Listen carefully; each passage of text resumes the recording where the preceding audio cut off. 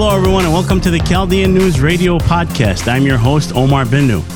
With us today is Dr. Nick Yaldu with the Henry Ford Health System. Nick, thanks for being on here with us. Thank you so much, Omar, for having me. It's really a pleasure to be here with you. So tell us a little bit about your background. Sure, Omar. I am a Metro Detroit native. I went to undergrad at the University of Michigan, and I went to medical school at Wayne State. I went on to do my residency at Harvard Medical School at the Brigham and Women's Hospital in anesthesiology. And then, because I love my mom and dad and love their food so much, I decided to come back to Ann Arbor. I did 2 fellowships at the University of Michigan, the first one in critical care medicine and the second one in cardiothoracic anesthesiology. And then I left there to work at the Detroit Medical Center for a couple of years. I was the associate program director of the residency there. And I was recruited over to Henry Ford, where I'm now the program director of the anesthesiology residency and also practicing in cardiothoracic anesthesia and critical care. That's awesome, man. So tell us, what are a couple of your favorite Chaldean dishes? Well, Omar, I know everyone's going to say dolma. I'm real old school, so I love everything. I love pacho. I love keshke. I'm a big harissa fan. I love all the rice and maracas. I'm not picky. I'll anything you put in front of me, I will eat. And thank God I have a wife that makes great Chaldean food. She competes with my mom and my mother-in-law who has the best dishes, and I'm the winner of all of those competitions. That's awesome, man. I love hearing stories like that. So, obviously, we're living in a crazy time during this pandemic. The COVID-19, a very new virus. There's a lot we don't know about it, but there's a lot of information floating around on the internet, of course, through social media and other websites that claim to know more than they really do. And, we're getting a lot of information that's, swinging us this way and that way, and nobody really knows what to think or what to believe anymore. So tell us a little bit about the C-19 virus from your experiences. Absolutely. So first, I'm going to make a disclaimer to you, Omar. I am a physician. I do what I do because I love what I do. I believe I have a calling from God to help people. I gain my fulfillment in life by helping people who cannot help themselves. I am not a materialistic person. I don't care about money. I don't care about flashy cars. I mean, of course, we all like nice things here and there, but I truly do this because I love what I do, and I do believe it is my calling. So I love it, man. Love hearing that. I have no reason to lie. I have no reason. I'm just going to share with you my experience. So I've been in the ICU for 4 of the last 6 weeks, 24/7, 7 days a week. I've had a week off here or there. And so I've seen the intense nature of this disease. Detroit is one of the most impacted cities in the entire country. And when I tell you this is a very unique, never seen before disease, I'm being quite honest with you. Omar, I take care of the sickest patients there are. I am involved in the lung transplants, heart transplants, all the open heart surgeries, the big aortic dissections. That's in the operating room. And then on the other end of it, on the critical care end, I usually a week a month, I take care of all the critically ill patients, the post-op patients, the traumas. And so I'm used to seeing the very sickest patients there are across the world. I mean, that's what I do. And I can tell you right now that we have never before seen anything like this. Now, I'll qualify that in saying that there's a small percentage of the population who are affected very seriously, meaning they're knocking on death's door.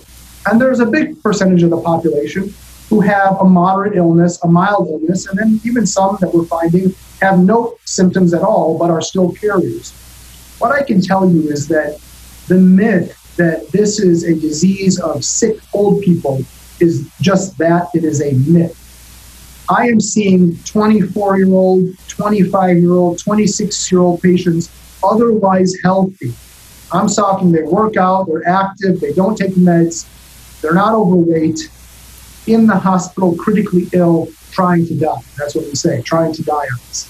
Now, with that said, we're also seeing sick people get very sick. We're seeing people with diabetes, people with high blood pressure and heart disease, people, especially people who are overweight, becoming very, very critically ill. And now, obviously, as a lot of people are seeing in the paper, this is affecting our children as well. Now, last 10 days, this is affecting kids. So we're seeing what starts as a pneumonia in many cases, or flu-like symptoms, cough, fever, shortness of breath, sore throat. Some people say my eyes hurt. Some people say they have a headache. Other people say I have full body myalgia. Some very non-specific symptoms that many times can progress to something much more severe, meaning your oxygen levels will fall to a very low level, especially with activity. And those are the people that usually end up in the hospital, or God forbid, as we were reading in the news, who don't take it seriously end up dying at home. Wow. And so when you put these patients on a ventilator, how has that been helpful? How does that work in terms of getting oxygen to them? There's a lot of stuff out there that says, well, maybe the ventilator is hurting them, and nothing in medicine, Omar, is without side effects. The thing is that we don't go right to a ventilator in critical care. We put you on, the nasal prongs of oxygen to try and get your levels up, and when that doesn't work, we go to a face mask, and then we'll go to what's called a high-flow nasal cannula, which is a higher level of support. And then if that doesn't work, maybe we'll go to another mask or something, and then we intubate you. So the people that get intubated require intubation. There's nothing else we have to do or they'll die. Does the ventilator help? It's what we call supportive care. It's not a cure. It's not treating them. It's keeping them alive while we try to figure out what we can do to fight this virus. And what we're finding in many cases, at least early on, before the days of remdesivir and plasma, is that the patient had to fight the disease on their own, basically, and we were just keeping them alive with the ventilator. So does it help? Yes, it helps. It also has side effects. Being on a ventilator is not harmless. The pressure in your lungs and the high oxygen concentration in your lungs can be damaging to your lungs, but it's all we have to keep you alive, to try and keep you alive long enough to get rid of this virus. And what about the drugs that are being touted out there, that are supposed to be able to alleviate some of this? So, early on, there was this big fuss about hydroxychloroquine. I'm going to be honest with you, in my opinion, I don't think hydroxychloroquine was very effective. I mean, I'm a doctor speaking. I'm not, talking about the political end of this. The Republicans support hydroxychloroquine, the Democrats support remdesivir. All of a sudden, it's, you choose a drug based on what party you support. It's just crazy. I'm seeing this in front of me, and I don't believe hydroxychloroquine has much of an impact on this disease, at least in the moderate to severe stages of this disease. Now, whether or not it has some kind of prophylactic effect, meaning if you take the medication before you even see COVID, will it maybe block the disease? We still don't know. I can't comment. What I have seen more of an impact on is remdesivir and convalescent plasma. We have those in Henry Ford. Most of the hospitals in the area, Metro Detroit, are not offering those, but we do have those at Henry Ford. And I having seen the days before we had those and not being very successful and having a lot of loss, to seeing the impact of those medications once we had them, I am seeing benefit in those medications. We've been able to, maybe someone goes on the ventilator and maybe instead of being on for weeks, they come off the ventilator in a few days. So just by my own eye, meaning anecdotally, it seems that the remdesivir plus or minus the convalescent plasma are having an impact on these patients. And that's great. The data that you're providing here, it makes me think that, it's unfortunate right now because it seems like these political parties, both sides, should be working together, and instead, they're busy screaming and pointing each other's faults out, and that's almost in a sense undermining the work of the healthcare community and what they're trying to accomplish and discover. Right, Omar, let me talk a little bit about studies and science. Science, it has to be validated. A study must be statistically significant in order to mean anything at all. And the problem with people out there just clinging to everything, and I understand we all have this urge to cling to something because we're in a time we've never been in before and we're scared. We all are. But the fact is that you can put out 100 studies and you can publish them and put them on Facebook and Twitter and whatever.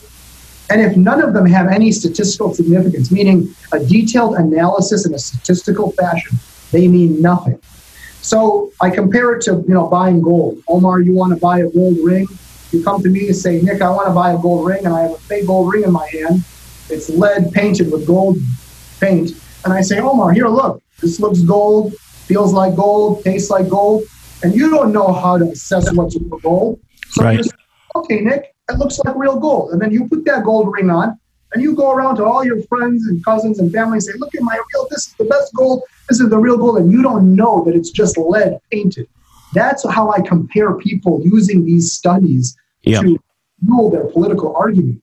Most of them are not real. They're not significant. They mean nothing. And so that's why you do need to rely on the medical community and the scientific community to say, listen, this stuff doesn't mean anything. This lady putting out this video, Plandemic, I mean, that's, it's been so debunked on so many levels. There's nothing statistically significant about anything this person is saying. Right. So what I'm saying is just listen to the professionals and let us help you interpret the data and take that data that actually is meaningful. And let me tell you, I'll be honest, there's not a lot of it out there yet because this is a very new disease. But argue with that data and get into a room together, cross the aisle, sit in a room together and talk about strategies of how we're going to adjust to the new normal. Not that this doesn't exist and people are inflating it and people have an agenda and, the Democrats want the economy to crash, but the Republicans don't. And listen, I'm sympathetic to the business owners. Sure. I know all my friends own businesses. I'm crushed for what's going on with them. Yep. But I want everyone to come together to work on a plan so we can get these people back on their feet. So, and very well put. So having said that, one last thing I want to touch on, with this having so many different symptoms with different people and, some are affected obviously more harshly than others and whatnot. What can we attribute to that? Is this, are these because of genetic influences, environmental influences? What does that tell you? Omar, honestly, we don't know. We don't know why the healthy 44-year-old who works out every day gets this so severely. And then my sister, who's 36, who's healthy and has no issues, has kind of a bad flu for a week and then gets better, versus the guy or girl who had no symptoms at all and was positive. What I think people need to understand is that this is more than just a pneumonia. It's a multi-system disorder. This makes your blood clot. It can make your kidney fail. You can have stroke symptoms. You can have neuropathy. People have had bad impacts on their brain. You can have secondary infections. This is not just a pneumonia or a cold. This is a multi-system organ attack. There's an inflammatory response in combination with the pneumonia that can surge and cause all types of other issues. People who have had this bad come out with blood clots and high blood pressure, their heart rate's through the roof, and their kidneys are impacted. So who gets it and who doesn't? Nobody can tell you that right now. We know that immunocompromised people, people with disease, and older people will definitely be impacted because, those are the people that get impacted more by any disease. Right. There's no disease that says, I am not going to, impact the sick in a worse way. Sure. The elderly and the very young and the immunocompromised and the people with health disorders are always going to have less reserve for diseases than everyone else. The scary part of it is that how do we predict the healthy people? There was some talk about, it depends on your blood type. And, there are some disorders out there that have a prevalence for certain blood types. But frankly, we do not know at all how this impacts different people. And that is the scary part. I'm not saying we won't get there at some point, but we just don't know. And now the saving grace of this was that our children weren't impacted. But now what we're seeing is kids being impacted with this Kawasaki-like syndrome. And that is scarier than ever. I'm a father. I have two babies at home, a 2-year-old and a 1-year-old. There was some solace that, I'm not going to pass this to my kids or they're not going to get it that badly. Mind you, I lived away from my family for 2 weeks in a room above my house and above my garage and never saw them. 3 weeks, I'm sorry. And now I'm back because I'm taking the precautions and I've been tested. But, we don't know. Now I'm scared. Do I send my kids to school? How do I go about this? If they wear a mask, but the other person says, this is an attack on my freedom to wear a mask, how do we address that? So, it's a very, very vague set of data out there. We don't really know what to make of it. We're just starting to pick up the pieces, let alone put the pieces together. Yeah, very well said. And we definitely have a ways to go, I think, unfortunately. As far as reopening or keeping things closed, I mean, it'll be interesting to see how that plays out. But yeah, in terms of this thing, thanks a lot for really providing a lot of insight to our listeners. And thanks a lot again for being on here with us. My pleasure, Omar. Thank you very much for happening. In the end, I wish everyone well. I want businesses to reopen. I want us to go back to some semblance of normal life. Believe me, this has rocked all of us. And I just think we need to work together, listen to the facts, search for the quality and the significant data, and find a way forward. Really, I think we are best when we work together and not when we are divided. So I hope that will happen. Amen. And thank you, Dr. Nick Yeldu. Thank you so much, Omar. Pleasure to be here.